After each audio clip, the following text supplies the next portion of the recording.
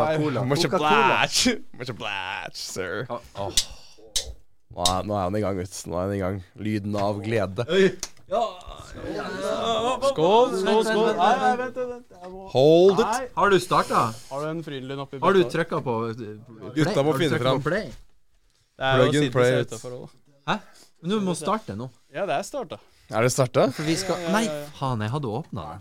For faen. Du kan lage... Ja, men jeg Skulle jo bare... gjøre det samtidig. Ja, jeg startet. Ja, vi starter med et gledens lyd. Det gleden for gleden av å ikke søle øl på hele jævla studio. Fy Ok, vi faen, starter altså. greit. Vi startet så bra her nå. Fy faen. Det er ikke meningen å ødelegge historien I Fabian, det bare... Det ble litt tørst her. Ja, skulle jeg liksom Ja, husk på at det elektrisk utstyr I studio. Det var også påpekt det var elektrisk studio. Nei, men jeg ville bare teste. Det elektrisk Du jo profesjonell, vet du det. Teknisk. Ølsikkert utstyr. Vi burde faktisk ha ølsikkert utstyr her. Nei. Banke på døra her. Men det banker på døren her.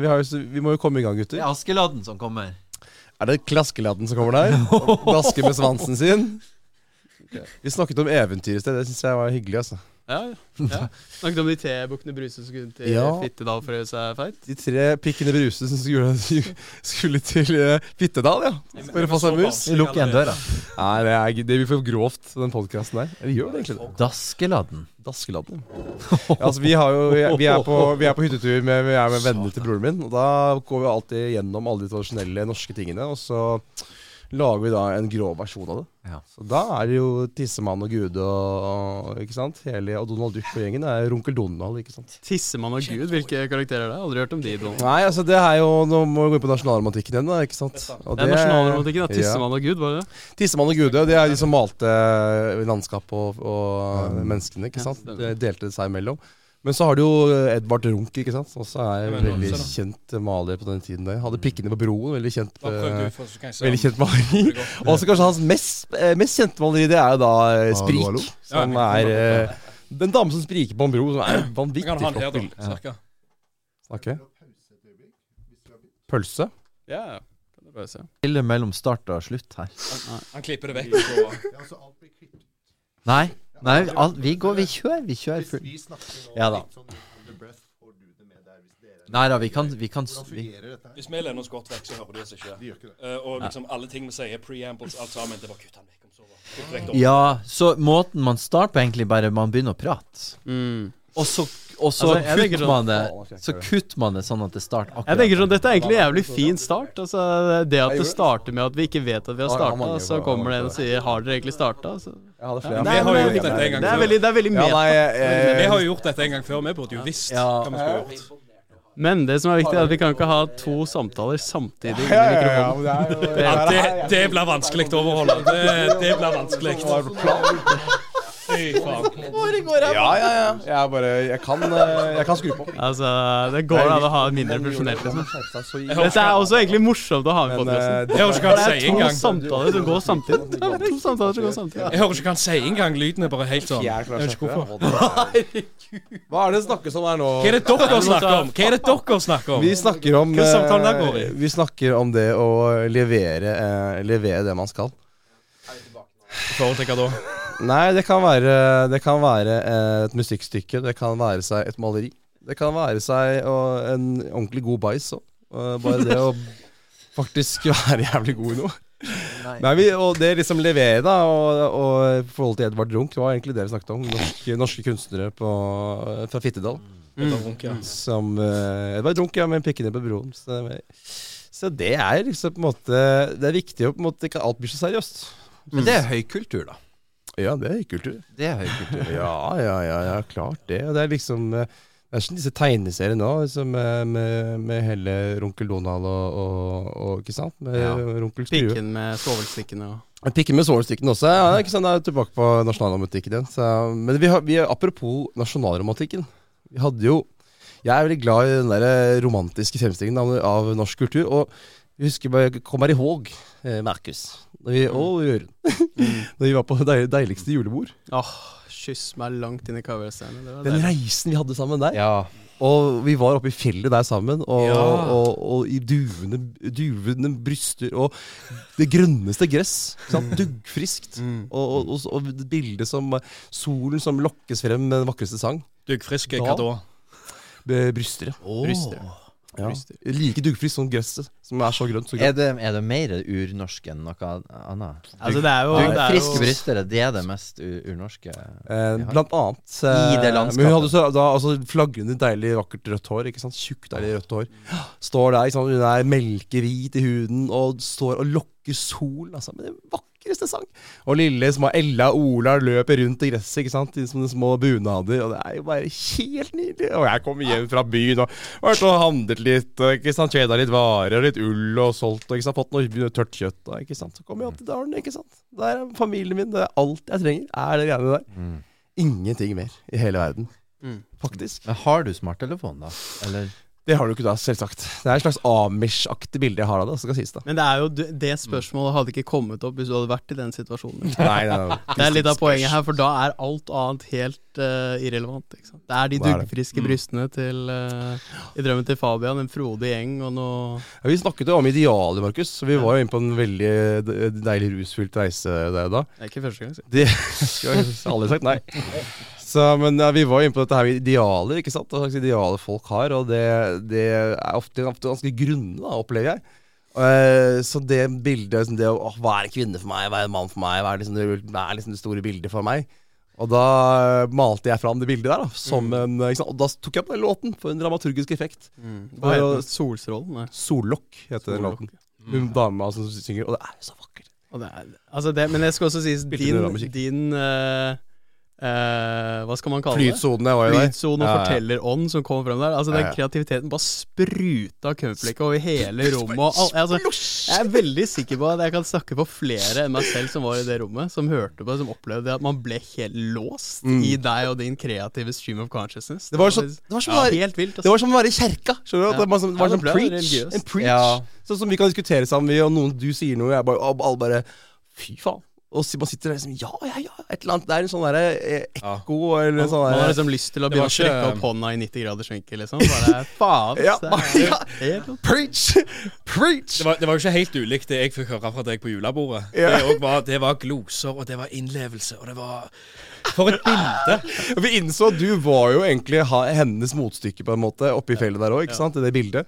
Når du slo til vakre røde håret ditt og så ut som en gud, altså norsk norren gud. Jeg husker jeg skjønte poenget ditt, og så var det litt sånn, ja ok, nå skjønner jeg poenget, og så presiserer du det, og 1, og 2, og 3 gang, og det bare for å få det fram. Aner du hva dette representerer, liksom? Men kan ikke du slå ut håret, bare sånn vi får et bilde av? Fordi det var det som vekte inspirasjon. Så får ikke folk se det her, men vi kan beskrive det. For det var jo... Gjør noe visuelt på en podcast. Det en sånn jo, men vi kan beskrive det. Kristoffer Hivju junior. Der har du Erkenorsk Kristoffer Hivju junior. Enda vakrere, hva? For en flott mann. Altså det mer norsk til trynet enn Kristoffer Hivju. Det vil jeg si. Ja, jeg vil si noe altså, se på det her. Se for et glansbilde av norsk kultur. For et hår, altså. Og nå har vikingen der av en mann, og han da tar tak i den der 3 liters rødvin vi hadde inn på der, og sa nå det nok gutter, og går inn i den jævla kjellergrotten inne i huset der. Det sånne buede kjeller, sånne råkjeller, så går det mangler bare lukt i hånden, så går det var som være på 1100-tallet. Det kommer det ut med svanser med håret ditt, hvor øksa liksom. Nei, det var helt nydelig. Så drakk vi resten av rødvin dagen etter, det var nydelig. Nei, men vi kom jo på dette med nasjonalromantikken var det selvfølgelig, men vi snakket jo om det for et par dager siden, akkurat det bildet du malte for oss der, ikke sant? Hun bedeia og frodig gress, og det ikke noe snakk om at gresset grønnere på andre siden av dalen her, for å si det sånn, ikke sant? Bare maksimal livspotensial, og en ting som jeg tenkte på da, som jeg fortalte, at det som skjer der,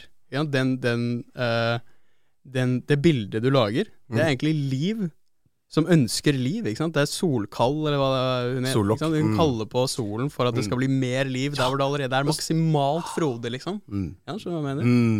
Det noe veldig vakkert med det. Ja, vi kommer inn på det der også fra liksom symbolikken, altså det Den der psykoteknikken til han Phil Stutz da, med liksom, når du helt nede der mørkt, og du ser for deg et skydekke, så ser du for deg, tenker du på noe du takknemlig for da, og så det en slags sol som bare blaster igjen de skyene. Og det liksom sånn der symbolikken av sol. Hvorfor skal vi tenke på en sol, liksom? Hvorfor det? Jo, for det det mest livgivende til alt. Det grunnen til at vi her. Altså, det mest sammentrykkende symbolet. Du får det ikke, kan ikke liksom lage en annen bedre metafor på det. Det alt. Mye liv. Og det var vel sånn endte over på hele historien igjen, da. Og det oppe i fjellet der, og solen, altså. Alle står og venter på solen. Jeg tror ikke det hadde vært så bra bilde hvis ikke hun hadde hatt duggfriske bryster, som jeg husker det beskrev det som. Det også tegn på liv. Altså, jeg mener sånn, ja, ikke sant? Og dette med gress og sånn, så det som interessant med det bildet der det ikke mulig å få mer potensial ut av energi, da. Nei. Ja, det var i hvert fall sånn jeg tenkte på det, at det litt sånn der, ok, her alt perfekt, alt superfrodig, hun super sprengklar med de... For å lage mer liv og gi mer liv til de barna, ikke sant? Det på en måte bare livsgivende tegn. Ja, det det grønneste gresset. Det var det jeg tenkte på. Alt bare tegn på at liv. Ja, liv. Men hvis hun hadde hatt, la oss si at hun hadde hatt bitte små bryster, eller gresset hadde vært brunt, eller... Litt sånn grill... Det det maksimale livstegnet, liksom. Det akkurat det, altså. Og livet jo ikke bare det, men å tenke på det når man vil tenke på noe godt, da. Og liksom, litt den scenen med Frodo og Sam står på Mount Doom og bare Think of the Shire, Frodo. Og beskriver det bildet der hjemme i The Shire. Det litt av samme greia. Ja, men da tenker han på hjem, da. Det liksom det det betryggende i det øyeblikket, at han tenker på hjemmet sitt. Mens det bildet du skaper, det fruktbarhet. Ja, det riktig, og det mer direkte, da. Men det også likevel en måte det han tenker på hjem, så putter han inn bilder og et større og mer litt sånn med forgylt bilde også, for å forsterke det.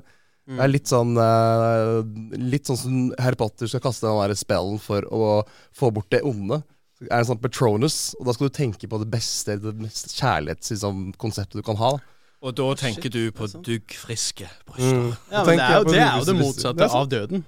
Altså, det motsatte av mord, eller døden jo fødsel, liksom. Ja. Og bryster jo, man tenker på det nå, sånn bryster, men det jo det som ga deg liv, det moren din. Så hvis du må gi det sterkeste minnet på liv for å kunne drepe noen, så det egentlig ganske, det visste jeg ikke. Men det det som symbolikken i J.K. Rowlings når hun skriver det, ikke sant? Hun jo supersmart. Så det jo det, for å komme seg ut av det mørkeste dyp, så må du prøve å tenke på et eller annet som bra med livet, ikke sant? Men symboliserer det kvinnelig fertilitet, eller det at brystene liksom får deg til å få lyst til å formere deg? Ja, altså nå skal jeg si at brystene var bare en del av det bildet, så det var på en måte ikke, det var ikke kun bryster, men det var en av elementene i det bildet. Jeg tror at det som fint med det bildet at det egentlig ikke veldig seksualisert. Nei. Ikke sant? Men når man tenker duggfriske bryster og sånn, så man vet jo at hun dama der, den der erkenorske budeia med duggfriske bryster og sånn, som står på toppen av det fjellet hvor du har bare en perfekt ås og sånn, ikke sant? At det, hun jo i midten av bildet. Og når du sier da duggfriske bryster, så blir man sånn, det fertiliteten, men det jo ikke fertiliteten.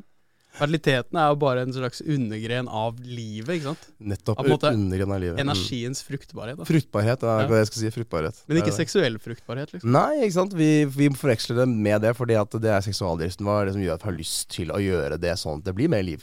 Men det for oss har det liksom blitt en sånn oxymoron, men at det på en måte noe vi egentlig prøver å putte et annet sted. Vi gjorde perversjonene våre, liksom. Men det jo egentlig bare alt det leder jo bare til at vi har mer sex. Alle fetisjer og crazy fucked up seksuelle ting leder jo til mer barn. Jeg ikke så sikker på det. Det meste opp til noe, bortsett fra det med fetisjer, kanskje. Tankene mine går til altså detaljene det husker jeg ikke, men jeg regner med at de fleste har sett den steinalderfremstillingen av en kvinne. En liten stein som har blitt hugget ut for 30 eller 20 000 år siden. Store bryster, stor mage, store hofter. Den faktisk på utstilling i Vatikanet. Vatikanet fikk den i gave, og det var en av figurene til flere av pavene som har vært vist. Så jeg kan se på at denne samtalen som går over bordene her, det sikkert noe som noen hadde rundt et bål for sånn 20 000 år siden. Mens en av gutta satt og lagde denne lille figuren. For det jo litt det du sier. Som solen, sentralt i så mange religioner, gir jo liv. disse brystene. Hvis du ser på norrøn mytologi, mange mytologier, så har du jo disse kvinnene som dukker opp igjen. Så den tidløs, den inspirasjonen din. Jeg må bare si I forhold til det bålet du snakker om, så forskjellen på det bålet og den podcasten her at det bålet har ikke 4 mikrofoner og 7 menn. Så jeg vet ikke hvordan vi skal løse den mikrofonsituasjonen. Men jeg må stå som pule det bordet her. Men går det ikke an å si det på denne måten også, at disse mennene som sitter rundt bålet, det jo på en måte forgjengeren til hva en podcast Ja, det det samme. Sitter og deler historier og snakker piss, og det kaos og hele pakken. Og poenget til Bjørn Raniel det går jo så langt tilbake. Poenget til Bjørn Raniel at vi snakker om akkurat det samme som de gjorde for 20 000 år siden. Så lite har vi forandret oss. På sett og vis så gjør vi kanskje noe til. Kåte jævla som Men vi må ikke glemme å introdusere de nye gjestene her. For foregående episode har det vært 3 stykker som har 4 stykker som har presentert seg. Men vi har jo da fått innspill fra Bjørn Raniel først, og Roffe, som jeg kaller han. Så det fint, det godt. Så har vi Ciggn her. Det godt å ha. Så har vi Ciggn som observasjon. Han recurring act. Mykologen. Mykologen. Så hvis det kommer noe spørsmål opp, så send inn spørsmål. Hvis du har spørsmål om sopp, så det bare å sende inn. Vi har en mykolog i studio. Ja. Hvis du setter I studio. Kjempebra. Nei, det fertilitet. Apropos det, Jørgen, jeg hørte at du var vi var inne på det, tror jeg. Fordi jeg tror Jørgen, apropos det, Jørgen sa at han har lyst på kjæreste. Hæ? Jentelus? Jentelus, Det var ikke akkurat sånn jeg formulerte Nei, men det var det jeg mente. Så vi holder oss til det. Jeg trenger ikke å si hva jeg skrev for noe. Nei. Det noe med godt rett som sier på den måten? Kan jeg snakke nå, høres det? Ja, det høres så vidt, men du kan bare ta hvis det går nærmere. Eventuelt så kan du flytte deg ved siden av Jørgen og Erik kanskje. Det litt lettere å snu de Oi, ha det. Følg med. Takk. Jeg mener ikke det litt Nei, men det virkelig, altså. Det første indirekte pausen I podcasten. Ved siden av Jørgen. Vi tar en pause på et sekund. Dette sånn som å kuttes vekk. Nei, faen. Jeg bare kutter. Jeg kan jo snakke litt med Fabian om hvem han har ligget med I det siste. Nei, jeg pulte en dame I natt, vet du. Faen så kås. Ny historie. Lenge siden sist. Sånn kjempestor dildo. Sånn vibrator som sånn kjempestor hvit jeg vil bare si en ting at det har gått ca. 17 minutter, bare sånn at vi bevisst på det, og at det eneste vi har snakket om fertilitet og store dildoer og Skal vi gå på annet tema, kanskje? Ja, jeg enig. Det vanskelig, da. Ja, det vanskelig. Fra et freudiansk perspektiv. Det det denne podcasten bygd på. Ciggn Freuds, alt går tilbake til seksualdriften. Ja, seksualdriften og, det ikke noe skjulte kameraer, det det? Nei, men det kunne jeg jo ikke sagt hvis det var det heller. Da skal jeg bare gjøre ferdig den, liksom den der ukomfortable biten fra meg, at jeg satt litt dårlig til I forhold til mikrofon. Så derfor så liksom lente jeg meg veldig langt fram foran Fabian for å snakke, og det var det som skjedde da. Det klart. Nå det løst, nå vi situasjonsløs. Det blir veldig meta. Veldig Det aldri kult å snakke. Du skal aldri anerkjenne podcasten når du har en podcast. Nei. Det veldig sant, Jørgen. Ellers så kan man gjøre det, så at du sitter og Joe Rogan gråter så nå skal jeg ikke si mer om det. Jamie puller opp mikrofonen også. Ja, men vi kan ikke ha for mye forstyrrelse her, gutter. Ikke sant? Innspill, da rekker vi på den. Men ok, vi veldig seriøse. Jeg har et spørsmål. Finnes det et mer tydelig symbol enn Coca-Cola? Finnes det, altså det en mer så kjent logo? Hva altså, ja, sola, ok, greit. Sola fertilitet, men tett under sola fertilitet, Coca-Cola. Og du kan dra hvor som helst I verden. Alle vet hva Coca-Cola for noe. Alle liksom forbinder til en ting. Veldig kraftig symbol. Ja, dessverre. Det har blitt så metanivå sånn som det har blitt da, med at fra sol til Coca-Cola, det jo folk må komme seg litt opp I høyden og se det store bildet. Det jo litt det hva mener dere nå at vi har erstattet Coca-Cola som et symbol for liv og energi, eller? Sola med cola. Den satt han lenge på. Mener du liksom at Sofie Elise hva mener du med at vi erstatter det med sola, liksom? At cola så kjent merke? Har ikke sagt at vi erstatter det med sola. Nei, Aldri sagt hva var det du sa? det et symbol. Et symbol som sola? Nei, det bare et veldig kraftig symbol. Altså, av alle varemerker du kan tenke på, finnes det et varemerke som som har en sterkere tilstedeværelse enn Coca-Cola? Det var jo korset da. Og McDonald's. Ja, Mac-en. Det liksom et nivå. Et nivå over. Nei, men absolutt, det klart det men jeg tenker liksom det blir liksom det fra flere nivåer fra sol til Cola. Det mange nivåer. Men det likevel ganske høyt oppe der. Det skal ikke kødde med. Og det representerer mye av det samme. Ikke sant? Hvorfor drikker vi Coca-Cola? Det er koffein, det er sukker i. Det betingninger hele tiden. Ja, markedsføringen har jo vært, hele PR-en har jo vært hele tiden å betinge disse tingene til masse positive aspekter ved livet til mennesker.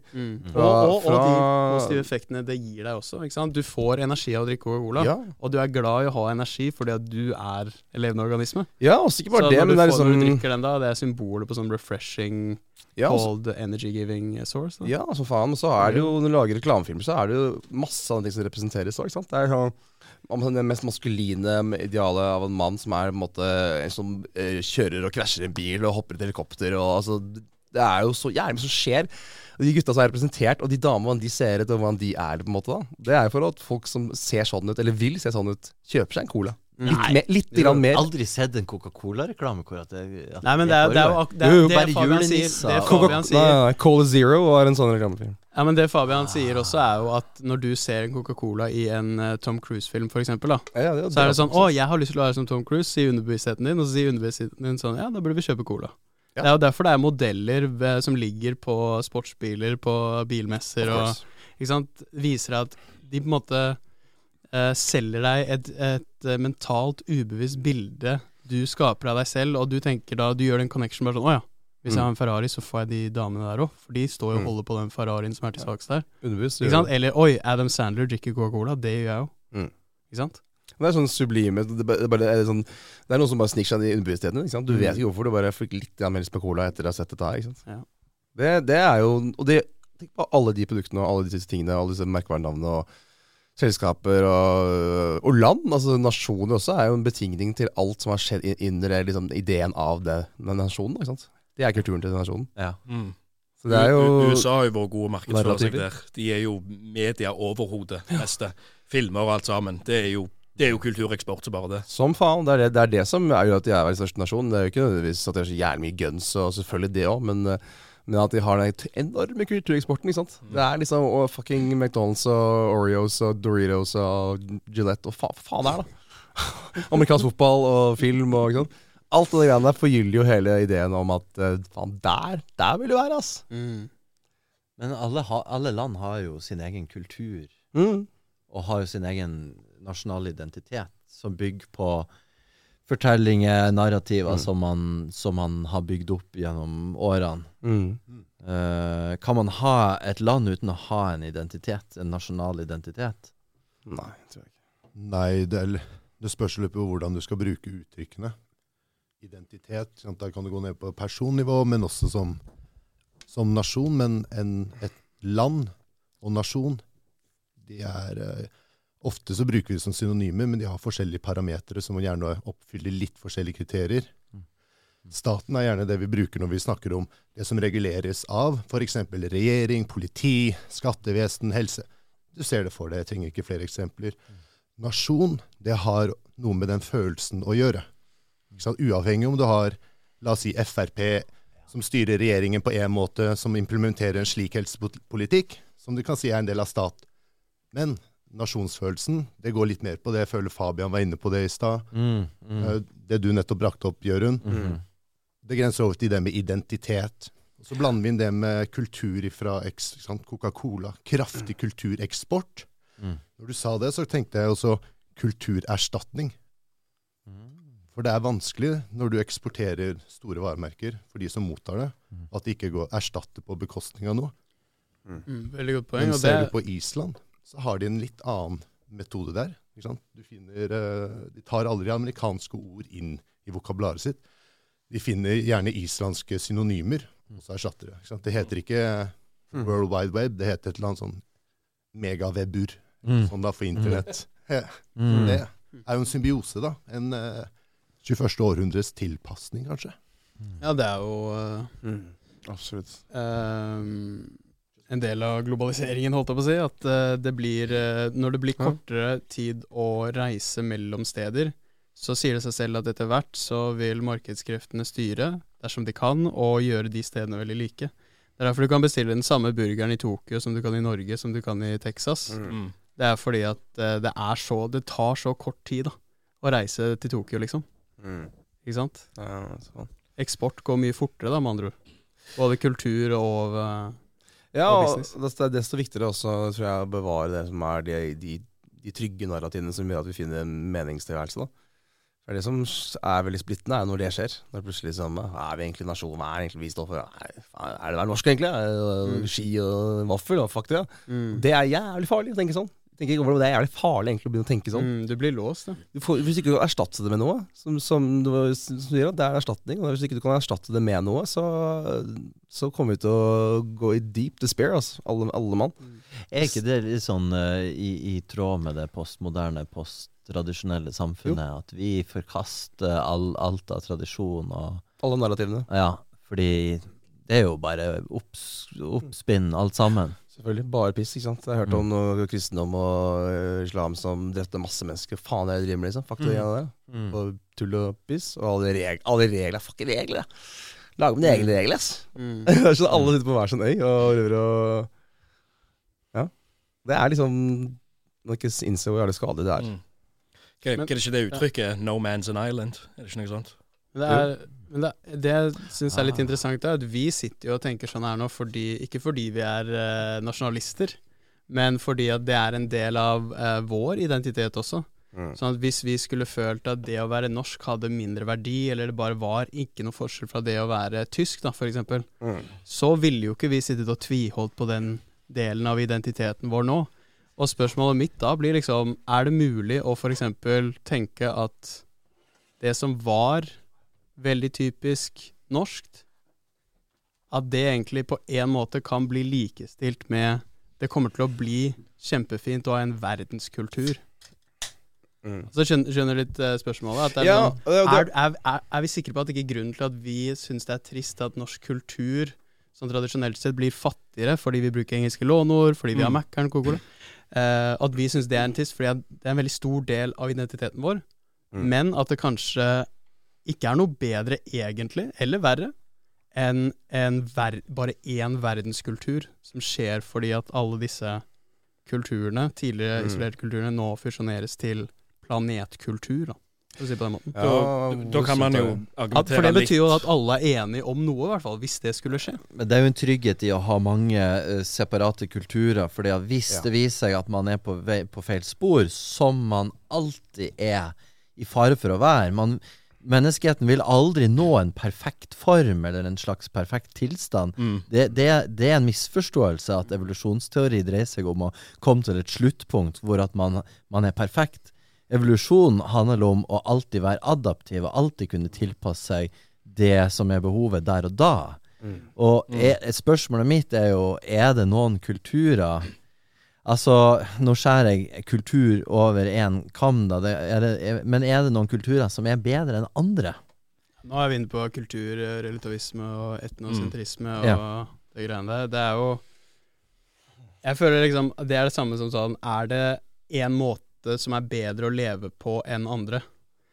Og alle sammen vil ha et svar som kanskje er ganske unikt. Altså jeg tror hvis vi hadde fått alle det samme spørsmål nå, ingen hadde visst hva de andre svarte, og det ble stilt spørsmålet, er det noen måter som er bedre å leve på enn andre?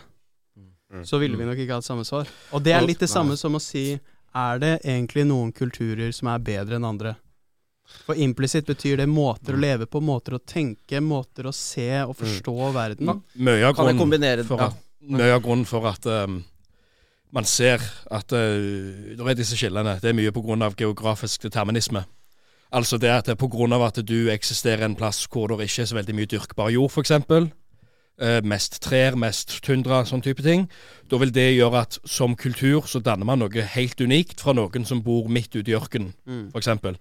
Så veldig mye av kultur geografisk determinert I den forstand absolutt. at det må formes på den måten. Ja. For det miljøet tilsvarer at du må. Det ikke hensiktsmessig å bygge en kultur for båter hvis du bor ute I ørkenen. Det ikke vann. Det ikke noe behov. Og det jo et godt poeng, for det akkurat det. Altså, finnes det noen kultur som bedre enn noen annen? Nei, ikke nødvendigvis, men jeg tror det finnes aspekter ved en kultur som på en måte fremmer menneskets utvikling på en eller annen måte da. Og hva det da? Hvordan, det effektivisering? Det hva vi fungerer, går fortere opp I kognitive banen der liksom? Hva det som beriker jorden mest? Liksom, hva det som best, den beste måten å retningen da, for oss å utvikle oss på? Men det var poenget mitt. Ja, ikke sant? Det var poenget mitt. Jeg skjærer alt under en kam. Altså, når jeg sier det noen kulturer som bedre enn andre, så det fordeler og ulemper. Men ta for eksempel grekerne da, som innførte demokrati I Aten. Og det var jo en revolusjon. Altså, og I det øyeblikket så tenker jeg at ja, da var det den kulturen som klarte å tilpasse seg behovet på en optimal måte, og det var bedre enn de andre kulturene som var rundt.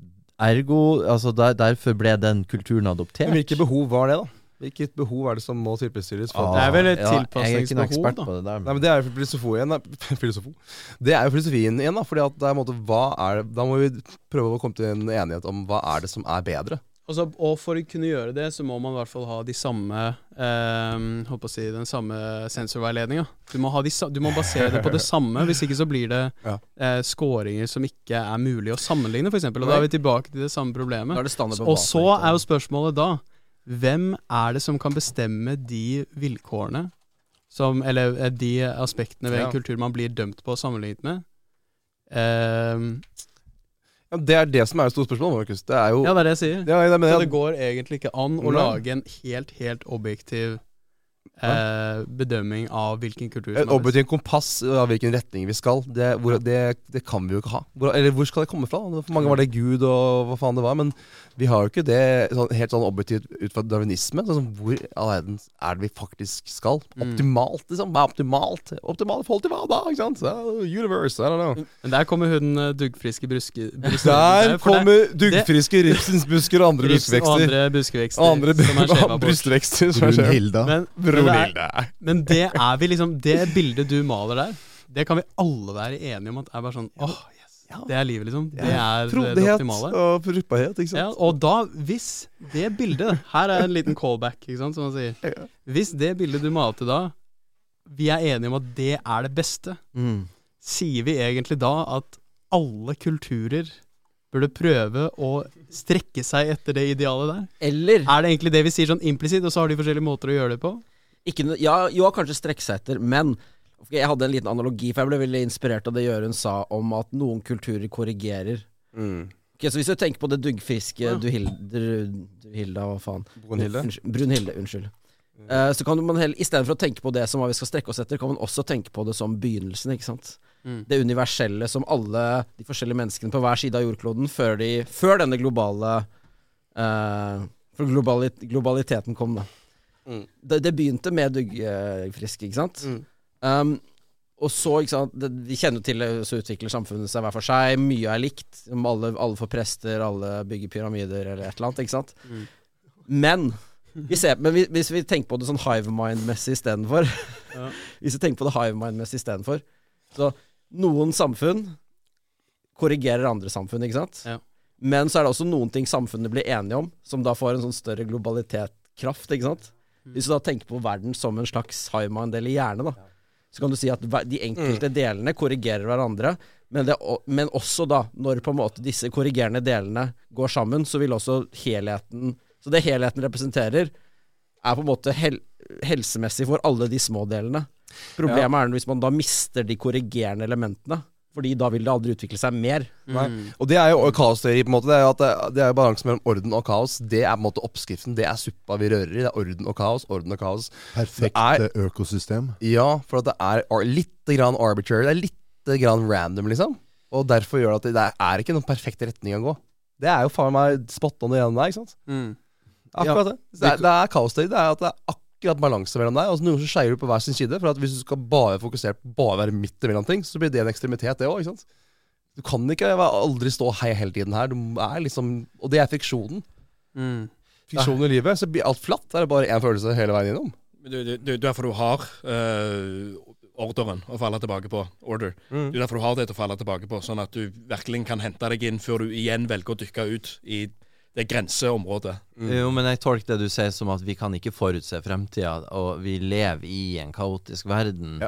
Og vil alltid være nødt til å tilpasse oss. Men det Rolf Jakob snakker om her jo det John Vervaeke kaller for distributed cognition. Ja, der kommer det. John Vervaeke. Som går ut på at vi det eneste dyret som I stand til å utnytte den kollektive hjernekapasiteten for å løse store problemer. Det her ikke John Vervaeke sin teori. Nei. Men det du beskriver jeg tror det kalles for et hyperproblem. Det har ingen konkret du finner ikke et konkret sted. Det overalt og ingen steds. Og det av så store proporsjoner at du ikke kan løse det på egen hånd, som klimaendringer for eksempel. Hvordan løser man klimakrisa? Jo, man må utnytte hele verdens samlede tankekapasitet. Og det hva var det du kalte det? At det ikke noe og alt samtidig? Eller hva? Ja, det et hyperproblem. Et problem som av gigantiske proporsjoner, og som ikke har et fysisk sted, som ikke finnes på et fysisk sted. Og det jo veldig interessant, for det noe du ser på alle perspektiver, altså uansett hvor mye du velger å zoome inn på si et atom, eller zoome ut på universet, så vil du egentlig si akkurat de samme mønstrene, eller akkurat den samme, la oss si, konflikten mellom kaos og orden som pågår. Så hvis du zoomer med et mikroskop inn på håndflaten din, så vil du se masse partikler og sånne atomer, ikke sant? Hvis du zoomer kjempelangt inn. Og hvis du zoomer kjempelangt ut I universet, så vil du se akkurat de samme tingene, bare masse partikler I rom, ikke sant? Og man ser mønster altså, som den Pareto-vurderingen som Jordan Peterson snakker så mye om, ikke sant? Og det her jo samme strukturen der sånn som på mikronivå, at det en liten del av fordelingen som sitter med 20% av kapasiteten, det massen, sånn som planetene, ikke sant? Så på plantenivå også, så det alltid 20% som sitter med 80%. Og det en sånn der merkelig greie, og I kroppen også, ikke sant? Så det noen sånne strukturer som bare universale. Ja, for du kan se på for eksempel krigen nå ok du kan for eksempel se på krigen I Ukraina da, som et tilfelle. Kan vi ikke snakke om det? Men argumentet mitt kanskje ikke sånn kjempe-woke. Men at man kan se på den krigen mellom Russland og Ukraina som helt nødvendig. Og som en del av dette hyperproblemet som pågående, at vi trenger konflikt, vi trenger skogbranner for at skogen skal være sunn, ikke sant? Og at det samme som skjer inni kroppen din nå også, med hvite og røde blodceller for eksempel, de trenger å slåss for at du skal kunne fungere. Så hvis det ikke noe konflikt inni deg nå, så da du død, basically. Men det ikke poenget med hyperproblem. Det du snakker om nå jeg tror han heter Nassim Taleb, og han snakker om anti-fragility, som går ut på det du snakker om, altså ta immunforsvaret vårt, som må utsettes for utfordringer for å styrkes. Så noen systemer tilrettelagt sånn at de herdes av motstand. Og argumentet til det en fyr som har brukt boka til Nassim Taleb, nå husker ikke jeg hva han heter I farta, Jonathan Haidt heter han, og han har skrevet en bok som heter The Coddling of the American Mind, hvor at han argumenterer for at oppdragelsen har blitt for myk, og vi lever I en sikkerhetskultur hvor at det veldig mye fokus på beskyttelse og trygghet, at man ikke skal liksom utsettes for unødvendig smerte. Og argumentet til Jonathan Haidt at den smerten nødvendig for å utvikle oss selv som mennesker og bli herda. Mens du inne på Jonathan Haidt, jeg mener han har en sånn skala på hvilke verdier som gitte politiske syn har, og så det et spekter da. Og der vi ser at veldig mange partier spesielt I dag at de skyhøye på det som man kaller for Care Harm Foundation. Som det at vi skal ta vare på alt og alle, det care. Og vi skal skygge veldig vekk fra smerte og den typen. At veldig, veldig mange, spesielt politiske partier, veldig på den til en såpass grad at gitte typer frihet bare forsvinner, for du kan ikke ta risikoen, for det smerte. Men smerte kan være så lite, og det når du begynner å skjerme for de små typer smertene at det blir gale. Er det de fleste partiene han sier sånn? Det mest partier på spesielt venstresiden som har veldig fokus på care harm. Det stemmer det, ja. Det jo I tråd med samme det der, ikke sant? Det en viss balanse der også. Barnet kan ikke bare vokse opp I en familiekultur hvor liksom alt handler om at alt bra hele tiden. Du har ikke noen grenser, det ikke noen som stopper deg, det ikke noen som stopper, du butter ikke på noen ting. Nei. Men vi jo helt avhengige av det. Jeg tenker på, apropos liksom myter og store bildene, da, vakre bildene, det sånn, det der jo The Shire, det jo Bilbo liksom, The Hobbit, som har det alt for bra, og så det faen meg ut og se fjellene og noen drager og samme kjøret, det ser vi I renessansekunst og alle mulige liksom, mytologier som universelle, de universelle fordi de I alle kulturer da. Alle verdens hjørner. Det et ubenektelig faktum at alle mennesker på et eller annet tidspunkt vil møte enorm motstand I livet sitt, og alt det du beskriver metaforer for den motstanden. Og det at man velger å skåne og liksom tenke at det ikke godt. Det å oppleve smerte aldri godt. Nei, selvfølgelig. Jeg vil bare si til det at jeg tror man kan liksom ta det på enda mer. Det var kanskje det jeg misforstod litt med hva som var et hyperproblem, fordi akkurat det du sa der mener jeg at du kan ta på et enda mer elementært elementært nivå at altså akkurat den samme dynamikken da, hvis du skjønner hva jeg mener, ved å si at det å være I live I seg selv, det å leve kontra bare være det som da allerede energi, det å leve motstand. Det å leve tragedie, det å leve å dø da, på en annen måte, ikke sant? Life is suffering. Life is suffering. Og vi har nå for første gang I historien kommet til et sånt punkt hvor majoriteten da, I den vestlige verden lever ekstremt komfortabelt sammenlignet med de andre 99,999% menneskene som noensinne har eksistert. Så for første gang I historien så kan du unngå stress og unngå liksom livsfarlige elementer I miljøet eller og da har vi på en måte kommet til et sånt punkt hvor selv om den gamle holdt på å si hva heter det? Reptilhjernen lever I en annen tidsalder hvor det ikke mulig. Det ikke mulig å unngå stress og ekstrem motstand. Så på en måte den fortsatt I en sånn modus hvor det var sånn, jo, mer tilfredsstillelse, mer slappe av, mer I sofaen, mer sosiale medier, bare mer nytelse, fordi at det sjeldent. Men så egentlig det vi trenger for å nyte nytelse, som da on demand for free overalt I hele verden nå, så må du faktisk ta et aktivt grep og gå imot den reptilhjernen, som en større del av vår revolusjonære utvikling, enn frontallappen som skal tenke logisk og si sånn, jo, det mening med å gjøre det matteleksa selv om jeg har ChatGPT. Hva jeg mener? Og derfor hvordan skal liksom logikk overgå disse ekstreme behovene da? Og derfor burde du dra på overnattingstur I 20 minusgrader.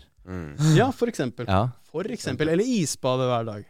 Eller meditere, eller gjøre ting som vanskelig, eller trene hardt, ikke sant? Det du gjør når du trener hardt, at du stresser musklene dine, du stresser lungene, og vi liker ikke stress.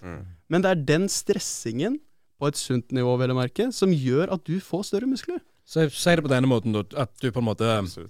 Du har tatt de stressordene som vi I moderne tid har, som for eksempel lekser og alt dette her.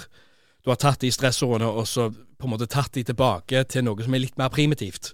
Noe vi vant med isbading for eksempel. Det en oppgave, det en opposisjon, men den mye mer primale. Det det firfjerdshjernen vår kan. Ja, jeg tror effekten av det I hvert fall absolutt det som gjør det. Men jeg... Det var jo firfisle da, som jo... Ja da. Firfisle? Jeg litt tilbake på den der, tilbake til begynnelsen, når vi snakker om isbading. Man har liksom skjønt hva begynnelsen når altså den motstanden reptilet måtte I når det krabba opp av vannet, før det utviklet fuckings ryggrad, ikke sant? Ja. Den motstanden som kom I begynnelsen, har vi gjenoppdaget gjennom isbading, det det du mener, på en måte? Sånne ting, for eksempel. Jeg mener jo... Sånne ting som det hvor isbading for eksempel var opposisjonen før, det jo noe vi har klart å vende oss vekk med, fordi det tok millioner av år for vår art å utvikle seg forbi det. Så der har du jo et langt tidsspenn hvor det faktisk spiller ut, mens i moderne tid så utvikler kultur seg så hinsides mye kjappere enn det reptilhjernen klarer å følge med på. Og så er det noen som bare ikke klarer å ikke sitte stille, ikke sant? Som har jævlig mye av det genet til stede. Kjenner du det igjen? Så, akkurat nå så kjenner jeg at det, liksom, det klør inni alle muskler i bryst og armer da. Så det betyr at jeg egentlig burde bevege noe jævlig iherdig på meg med adrenalinpumpa i gang. Det betyr at det har gått mer enn 5,5 timer siden du hadde sex, mest sannsynlig. Ja, Abstinenser heter det. Og så er det faktisk også mer enn 6 timer på ski, ja. Så det gjør at jeg må bevege på meg. Så jeg bare tar meg en liten løptur, gutter. Jeg tror det er symptomene på slag. Skal vi ta en pause, Fabian? Går det bra? Ja, jeg har nettopp gått på vektekurs. Jeg kan legge folk i stabilt sideleie og ta hjerte-lungeredning. Så det er bare å... Slag å få slag. Slag er en helt annen greie, ikke sant? Da er du ganske lite mobil, kan jeg si. Nei, men jeg synes det er et godt poeng, altså. Roffe gutt. Det er et godt poeng. Det er det som må til. Guttene må ha motstand, og vi er milde menn. På ville veier. Ja. Milde menn på ville veier. Hva slags narrativ er det? Milde menn på vildes deier? På vildes deier? Der var du, kom du i forkjønt av meg. Ja, jeg forkjønt av deg. Shit, altså, one upping my face. Sånn er det blitt. Men det er jo faensk meg det som er greia. Rett og slett, gutter. Hva er det milde menn? Hvorfor må vi være så milde? Er det et fight-klubb du vil starte? Det er det jeg prøver å si. Jeg prøver å si at vi må ut i skogen. Vi har snakket om det her sist. At du skulle fyre på et svært bål. Ikke et bål, men et bål. Bål, det stemmer det. Og da skulle vi danse nakne. Midt på natten under stjernehimmelen. Var det et rusfritt arrangement, det? Det er ikke press. Ikke press. Det vil være rusmidler. Det er veldig viktig at vi kommer så langt ut. Veldig viktig at vi kommer så langt ut at det er null sjanse for å høre isbilen. Det var jævlig godt poeng. Vi må komme oss bort fra det. Ikke feil med Norge rundt, men når du vet at det er isbilen. For det skjedde en gang vi var på tur, så plutselig så var isbilen rett rundt hjørnet. Kan ikke du forklare hvordan vi tente det bålet? Kan ikke du ta oss gjennom den der primale opplevelsen der? Blandingen av primal og moderne. Vi gikk der, altså, som den jævla snikkerbuksene borte. Jeg og Siddis og Gjøre var så faen, vi bar jo så mye stammer med tre. Det hadde jo regnet i faen med flere uker i strekk. Det var jo alt var fette og drit, og det var helt umulig. Jeg prøvde jo alt jeg kunne å få litt tørr kjerneved, og så hadde jeg ikke noe ordentlig opptenningsved, og så brukte jeg en mikrofiberklut. Tente på en mikrofiberklut. Vi står der i kaldeste minus. Liksom. Vi står der i kaldeste minus. Bare, vi må jo fyre noe. Ja vel, finn noe ved. 10% alt sammen. Det var null håp å få fyr. Og så ble han agitert, og så var det bare sånn mikrofiberklut. Det funker, det. Han ble agitert. Og det er bare sånn, det å ha med det på skogtur også. Jeg har med mikrofiberklut, det er tilfelle vi skal forsøple litt. Det hadde ikke Kølla Kristiansen hadde ikke hatt med det der på skogtur. Det er viktig å holde rent bord, ja. Og rydde rent bord. Ta med noe gif og bare skruble litt. Gutter, ta bort med tallerkenen her nå. Nå skal jeg bare ta gif og noe mikrofiberklubb på det bollet her, skal vi se. Dra over med klutt der. Det var litt møkkete, har du med en til? Men det bildet der, det er morsomt sånn, vi prøver altså å komme oss ut i skog og natur, ikke sant? Guttene boys skal komme i kontakt med det vi snakket om i sted. Folk kan sitte litt midt i naturen, det er noe maur i rumpa. Kanskje var det en ulv jeg så der borte, ikke sant? Det er litt farlig. Var det da vi så noen nakne folk som drev og høgga ved? Nei, det var ikke den gangen. Det var en annen gang. Det var noen nakne folk som drev og høgga ved nede fra leirplassen. Var det det? Ja, det var splitter naken. Men det skulle vært oss. Og vi ble jo livredd. Vi tenkte, herregud, burde vi flytte oss? Fordi hvis de er naken, og de driver og høgger ved, så er det ikke friske folk. Nei, det er faktisk ganske godt poeng. Nei, men bare for å male ferdig det bildet med at vi sitter altså der, guttene boys, og så koste seg uten naturen, ikke sant? Guttene hadde med seg litt kaffe til vi skulle se solnedgangen. Det var vel jeg som hadde med alt som vanlig. Du var altså jeg serverte. Nok en gang så var du altså, det var en Michelin-restaurant ute der. Men det er faktisk en god egenskap med Jørund, som at han faktisk alltid er beredt som en hakkespett. Og vi setter pris på det. Men det som bare maler ferdig bildet, sitter vi altså der jævla bålet, ikke sant, koser oss. Og det bålet varte jo i 3 sekunder. Og så sitter vi der og koker, det en lyd av naturen, huset stille. Vi trakk faktisk inn skikkelig sånn øyeblikk, sånn, det er godt å være naturen, ikke sant? Og så, faen, tror du ikke? Som det skulle vært, altså, rett bak øret vårt, liksom. Så det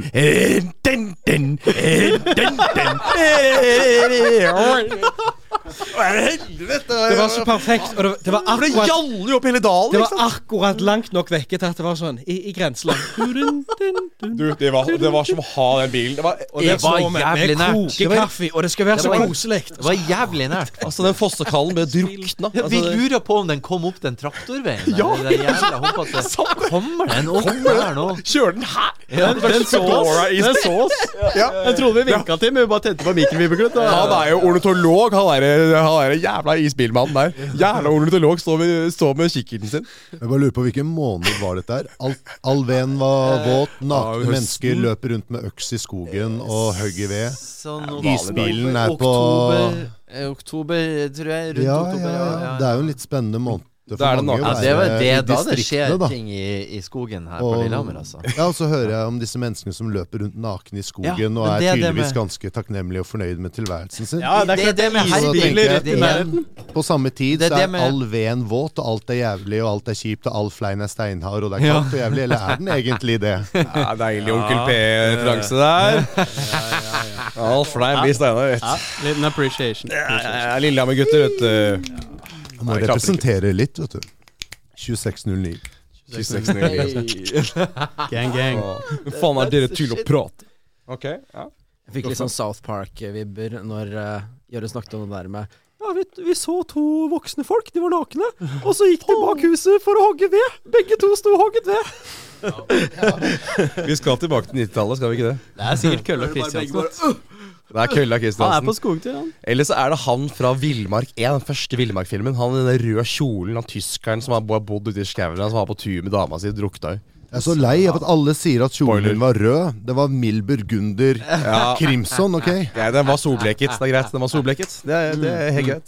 Det takk for presisjonen, Bjørn Radler. Men bortsett fra det, så var du ganske spot on. Det var imponerende.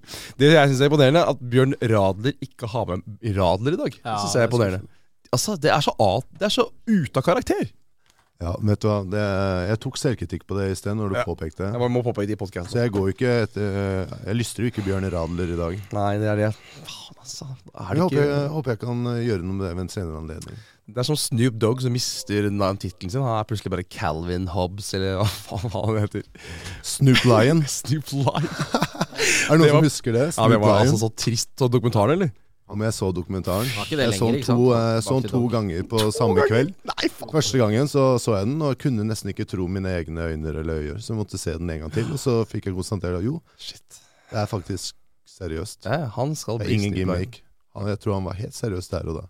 Nå er han snudd dagen. Men det er jo ekstremt markedsføringskampanje for en mann som har vært populær i 20 år, men kanskje begynner å bli i 50-åra og trenger en slags reawakening, ikke sant? At Cassius Clay blir Muhammad Ali, ikke sant? Hva han sa for noe? Hva var greia? Hva var det? Situasjonen var den for dette er fritt etter hukommelsen da, og den er jo deretter. Du er veldig gammel, Bjørn. Snoop Dogg, la oss si 10 år siden da, eller noe sånt. Han hadde da en brytningsfase i livet, noen vil kanskje kalle det et paradigmeskifte.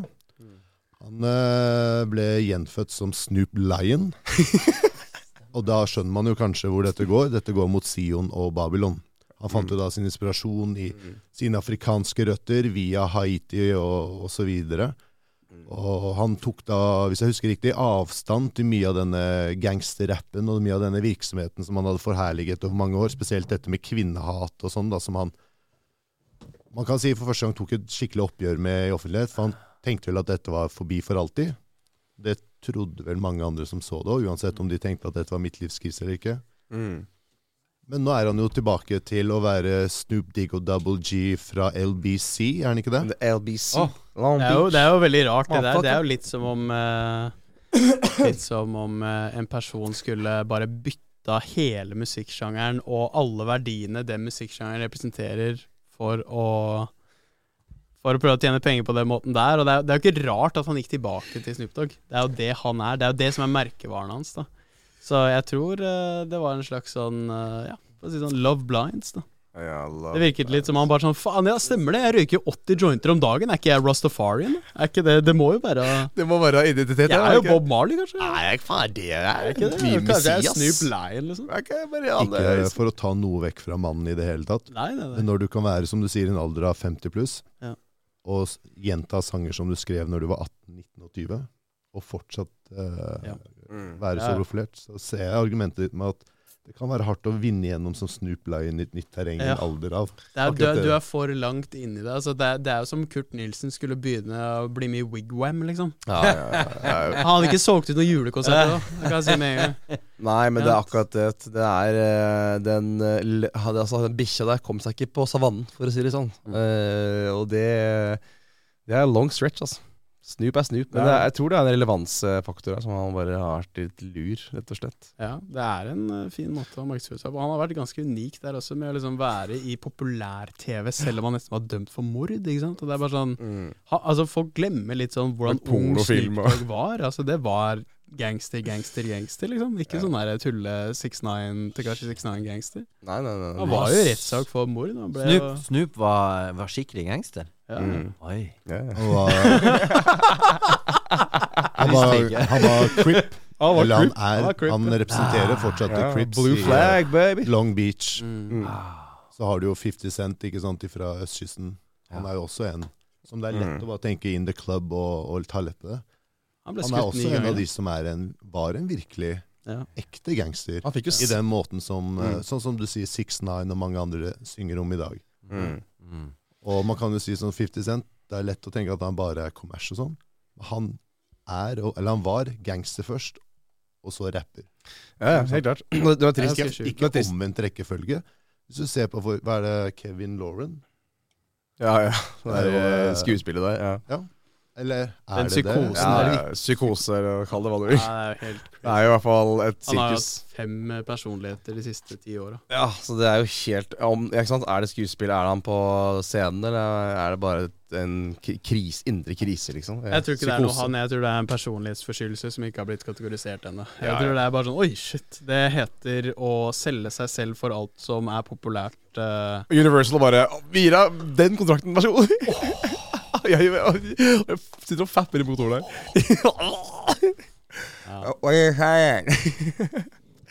Kritisk. Men det interessant, ikke sant? At en person som var så som Snoop Dogg, jeg bare får gå tilbake og snakke litt om hvor kul og gangster han var. Det at en person kan liksom være dømt for eller havne i rettssak for mord og være et stolt gjengmedlem og selge så bra som han gjorde over så mange år. Og så allikevel, når han 40-50, blir invitert til Martha Stewart, Cooking Christmas Show. Og, det så jævlig lettest. Ja, altså bare at han så populær, selv om han så... Det litt som O.J. Simpson, egentlig, kanskje? Ja. Rappens O.J. Simpson, jeg vet ikke. Så han jo svart i huden nå, og det jævlig kult å ha på skjermen nå, ikke sant? Så skal ikke glemme det heller, at han jo på en måte en sånn, han en slags bindelig mellom svart og hvite på en måte, da, fordi at alle digger Snoop Dogg, han en bra fyr, liksom. Han liksom vært kompis med masse skuespillere og alle mulige gjermusfarger, liksom. Han bare en sånn everyman, da.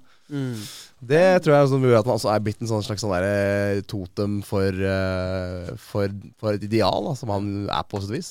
Selv om han har pornofilm, og selv om han har holdt på å være jaileren i rettssak og alt det han har gjort, da. Nær han så godt ideal, da?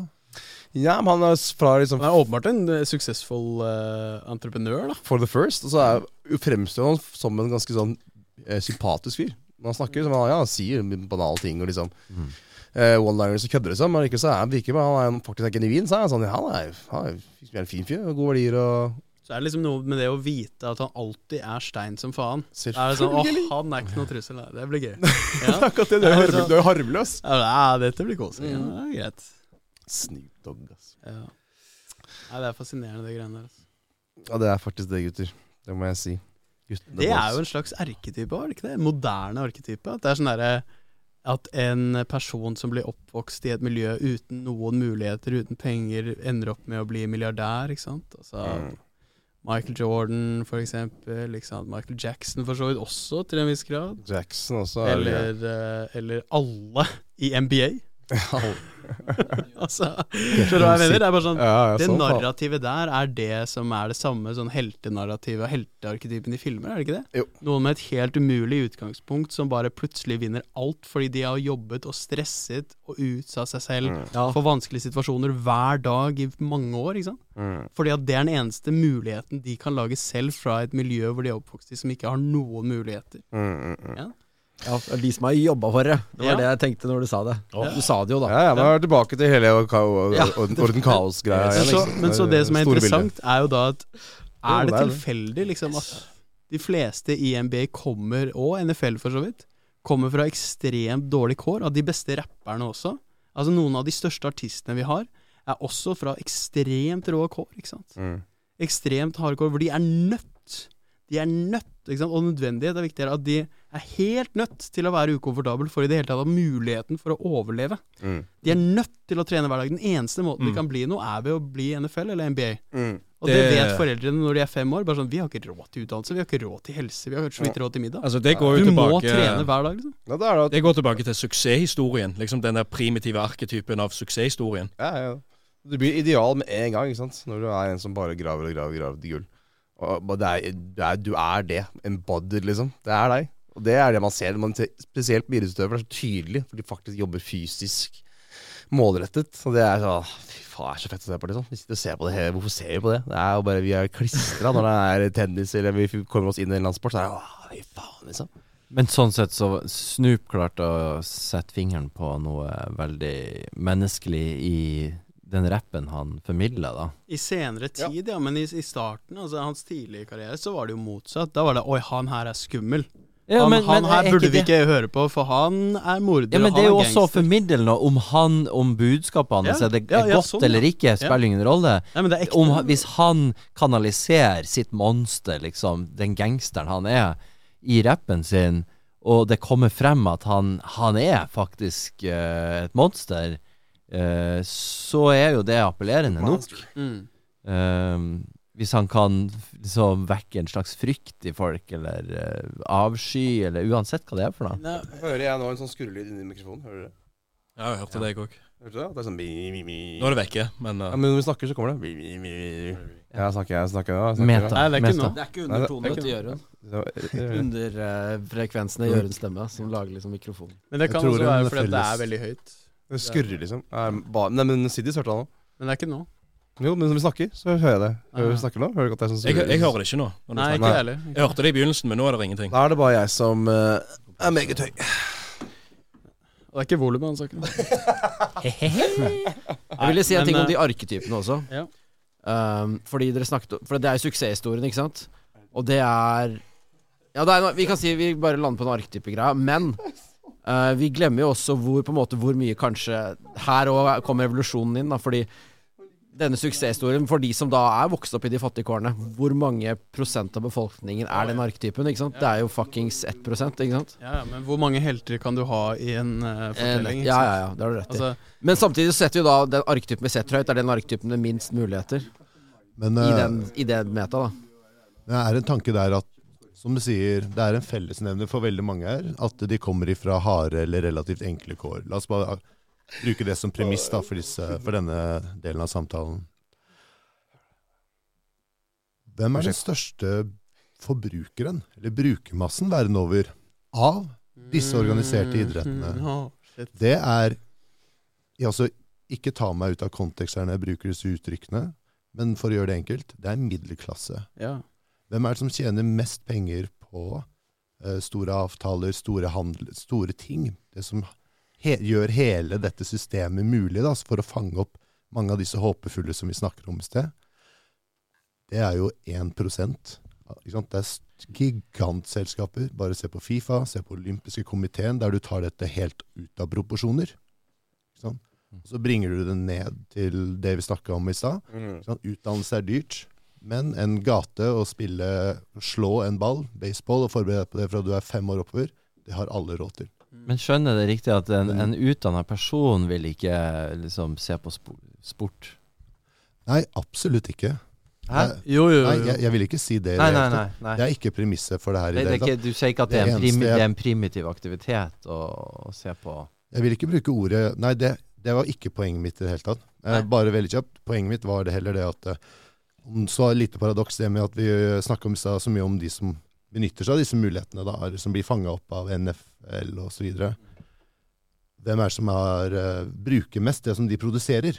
Det ikke nødvendigvis their peers. Det gjerne den gruppen som har kanskje tilgang til utdannelse eller hele mellomskiktet da, som ikke kommer ifra nabohuset. Eller kanskje bare tilgang til en TV. Altså hvis du tenker på hvor lett det å se NFL eller NBA eller noen av disse, det å få broadcastet det inn i din bevissthet at nå det VM i fotball, her ser du det gratis på det og det tidspunktet, at det egentlig majoriteten av alle mennesker som har lyst på nytelse, dopamin, som har lyst til å dyrke sin interesse, for eksempel for fotball, som den mest populære sporten i verden, eller for eksempel, du kan si det samme som reality-tv-serier med liksom de fineste menneskene vi har i Norge, ikke sant? Bare sånn, se på disse 6-10 menneskene, det bør du se på, eller som da toppen av estetisk organisme for oss, eller så kan du også si sånn, se på disse beste fotballspillerne i verden som scorer mål.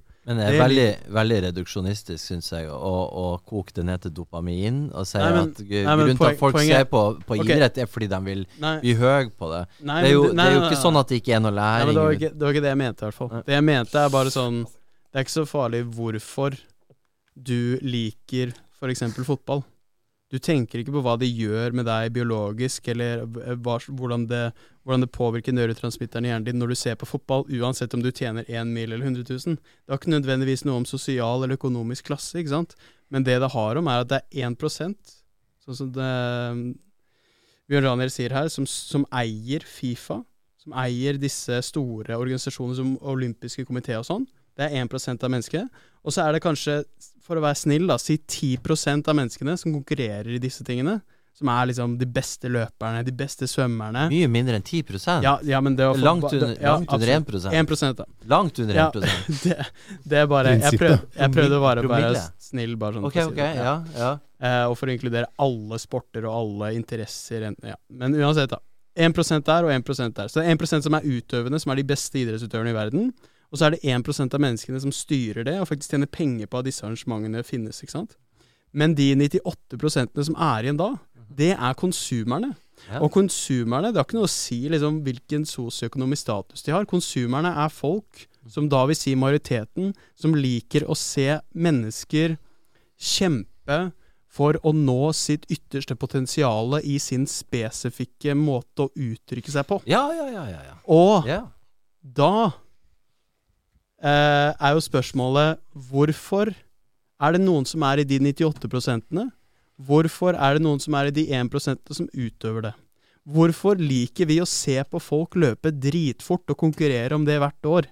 Hvorfor liker vi å se Messi putte den i krysset og bare drible noen som man aldri har sett maken til? Hvorfor det noen som heier på at Messi skal vinne VM, for eksempel? Det narrativet der også. Og det jo fordi, mener jeg, akkurat en ny callback tilbake til det bildet som Fabian illustrerer med livet, som søker det beste potensialet ut av hva som kan vokse. Så det sånn faen, jeg ble litt poetisk her, men som det det vi liker å se energi som prøver å nå sitt høyeste potensial, og det betaler vi mye penger for, og bruker mye tid på å konsumere for å liksom forsterke en slags virkelighet vi allerede identifiserer oss i, som sånn, jeg vet jeg burde gi mer, jeg vet jeg kunne vært snillere, og det altså grunnfundamentet, det hjørnesteinen i alle religioner også. Ja, det bare sånn, jeg vet jeg kunne vært mer som Jesus, liksom. Jeg vet jeg kunne gitt mer til uteliggere, men jeg liker å lage podcast og drikke øl, liksom. Så derfor blir det ikke noe penger til jordskjelvoffene. Det grunnen for at vi ser opp til dette her. Ja. Det fordi at det noe som man, altså som du sier, det det høyeste potensialet man ser. Og det jo noe vi ser opp til, og dermed så blir det en sånn form for nesten tilbedelse av det. I den grad at det liksom, dette vil jeg være. Se hva et menneske kan få til. Og hvis et menneske har fått det til, så kan jeg få det til. Det helt klart. For jeg et menneske. Ikke sant vel. Og det sport egentlig til syvende og sist, at du ser noen som utøver noe stort, en stor bragd som tenner hele menneskekroppen. og så bare se at wow, det mulig. Det mulig å gjøre det. Det samme med sang og musikk da. Absolutt. Det derfor vi ser på sang og musikk også. Og så det mulig å selge den Coca-Colaen som Fabian snakket om i sted. Ja. Hvor du kan få, eller snarere Pepsin, fordi Messi, han har ikke noe problem med å drikke Pepsi på TV. Ronaldo derimot, han tok colaen og heiven av gårde på pressekonferanse. Og så dro han til Al-Nassr og tjente 2 milliarder i året for å spille i Saudi-Arabia da. Men det pengerår! Noe med det. Det jo Jeg bare synes det så interessant det der med å nå sitt potensial. Det det vi liker i filmer også. Det vi liker i filmer som egentlig faren min ikke interessert i fotball i det hele tatt. Han spurte sånn, ja Markus, nå det VB, det skal vi se på. Hvem du heier på, gutt med? Hvem det nå? Og jeg bare sånn, nei, Norge ikke med. Ja, men hvem du heier på? Det Frankrike. Og så var jeg sånn, nei, vet du hva? Hvis jeg tenker over det jeg heier på egentlig narrativer jeg vil huske i lang tid. Ikke sant? For eksempel hvis det et lag da, som kommer skikkelig dårlig ut, sånn som Argentina gjorde i første runde, så tappte de 2-1 mot Saudi-Arabia. De hadde nesten gått den lengste streaken i internasjonal fotballs historie, og vunnet 38 av 39 siste kamper. Hadde ikke tapt på 39 kamper eller sånn. Og så taper de mot tidenes dårligste lag i VM, Saudi-Arabia, taper 2-1, etter å lede 1-0 etter 5 minutter, få 4 mål avblåst i første gang, taper de mot Saudi-Arabia med Messi i toppform. Og så ender de opp med å vinne hele VM, og Messi blir basically tronet som tidenes beste fotballspiller gjennom tidene, for nå har han vunnet alt. Ronaldo har ikke vunnet VM, nå har han vunnet alt. Og det bare sånn, det narrativet der, det det jeg mener folk kan være enige om, bare sånn, det har jeg lyst til å se på. Og når det blir da kapsulert i for eksempel en idrett som du selv kan utøve, eller en idrett som bare har vært en del av din identitet gjennom barndommen, så blir det narrativet enda mer sterkere, og enda mer slags avhengighetsstandende. Det derfor hvis du liker fotball nå i midten av 20-åra, og virkelig liker å følge med og bare heier og kan masse, så det veldig vanskelig å legge det fra seg. Helt klart, det jo minnet vårt. Det hele grunnen til at vi klarer det. Igjen, narrativet, minnet vårt et narrativ. Men Fabian, du fotballinteressert? Nei. Men jeg tror det bare et teknisk sjekk her. Jeg tror det min mikrofon som skurrer. Det min som driver og fucker, for nå har jeg hatt den bort fra greia. Ja, nå hører jeg føler det faktisk. Ja, så det tekniker borte ved... Men det ikke noe, nå det ikke noe. Jo, det det. Det kommer, så, plutselig så kommer det, når jeg blir pratet litt, så det Sturla Berg Johansen, ikke sant? Ja, julehatten deg, og så julehatten deg, ja. Så dere på Superen en dag og kjøpe pose med boller, så det faen meg bare rosinboller igjen, så det var jo faen meg ikke vært dårlig, så jeg skal ha 20 kroner for det nå, så det jo ikke så... det din? Det min lyd. Det min lyd. Det var min lyd, ja. Nå vært det... Hvor du i nord, ja, hvor du mor? Det ganske høyt på min mikrofon. Du ute å kjøre, altså. Ja, nå, ok. Du helt ute å kjøre. Viktig litt ned i volum, bitte litt. Ja, men han vet jo ikke. Nå skrur det. Det Jeg skrur opp igjen. Ok, litt til. Det meg. Der. Jeg jo drithøyt nå. Da må gå opp volum. At det går an. Du har skrudd ned meg. Ja da. Nei, tilbake til fertilitet. Kan vi se. Gode deier. Gode deier, ja. Jo, men kan vi ikke bare snakke om det, gutter? Snakke om fertilitet. Nå går vi opp ned fra fjellet, og så snakker vi om puling. Kan vi ikke snakke om det? La oss gå vekk fra hun der dama med duggfriske bryster. Nei, det skal vi ikke gjøre. Hun kanskje den eneste som står igjen, hun med duggfriske bryster. Yes. Det den eneste som står igjen nå. Og vi skal ut på en reise. Reise mellom land og strand. Hvor skal vi reise hen? Vi på Norge Rundt? Hvor skal vi reise hen? Vi skal østover. Vi skal østover. Vi skal til den vakre dalen i Berlingsvåg, som ligger i den deiligste dalen i Porsgrunn. Der bor en kar, han Torje heter han elsker å snekre. Han bor på en gammel gard langt oppe i fjellet, som var arvet etter mor hansis og bestemor hansis og mor og far for der igjen. Og han Torkjell, han lurer på hva han skal gjøre i dag. Han skal ut og fiske i dag, han faktisk. Og så kan vi holde på, gutter. Ja. Nei, men hvor skal vi med dette her? Vi må jo finne ut av hva gutta vil. Det ingen her som har barn, det? Nei, dessverre. Det ingen her som har kjæreste, det? Det var nære på. Jo, det var nære på. Det en som har kjæreste her. Ja, det. Og det jo på en måte da har vi mye å prate om, gutter. Voksne menn sitter her. Milde menn på ville veier. Milde menn på ville veier. Da vi tilbake. Full circle. Det spot on Mackie Boy. Ja, det er callbacks. Ville menn på fitteveier. Ja. Er det noen som har lyst til å... Det er det groveste jeg har hørt fra Sidis noensinne. Ja, faktisk. Det må jeg si. Ja, det... Du kan være grov i målet, du også. Dere kan kansellere meg i morgen. Milde menn på... Altså, Ville menn på fitteveier. Det var ikke bra. Nei, det er ikke det. Det er så jævlig dårlig. Men det var grovt, og det skal hedres. Ja, det skal hedres. Din munn. For det er din skjerpede munn som er så full av grønnsebe. Grønnsebe, ja. Meget full av grønnsebe. Det er noen som har lyst til å røyke en sigarett. Ja, og klokka er 8:15.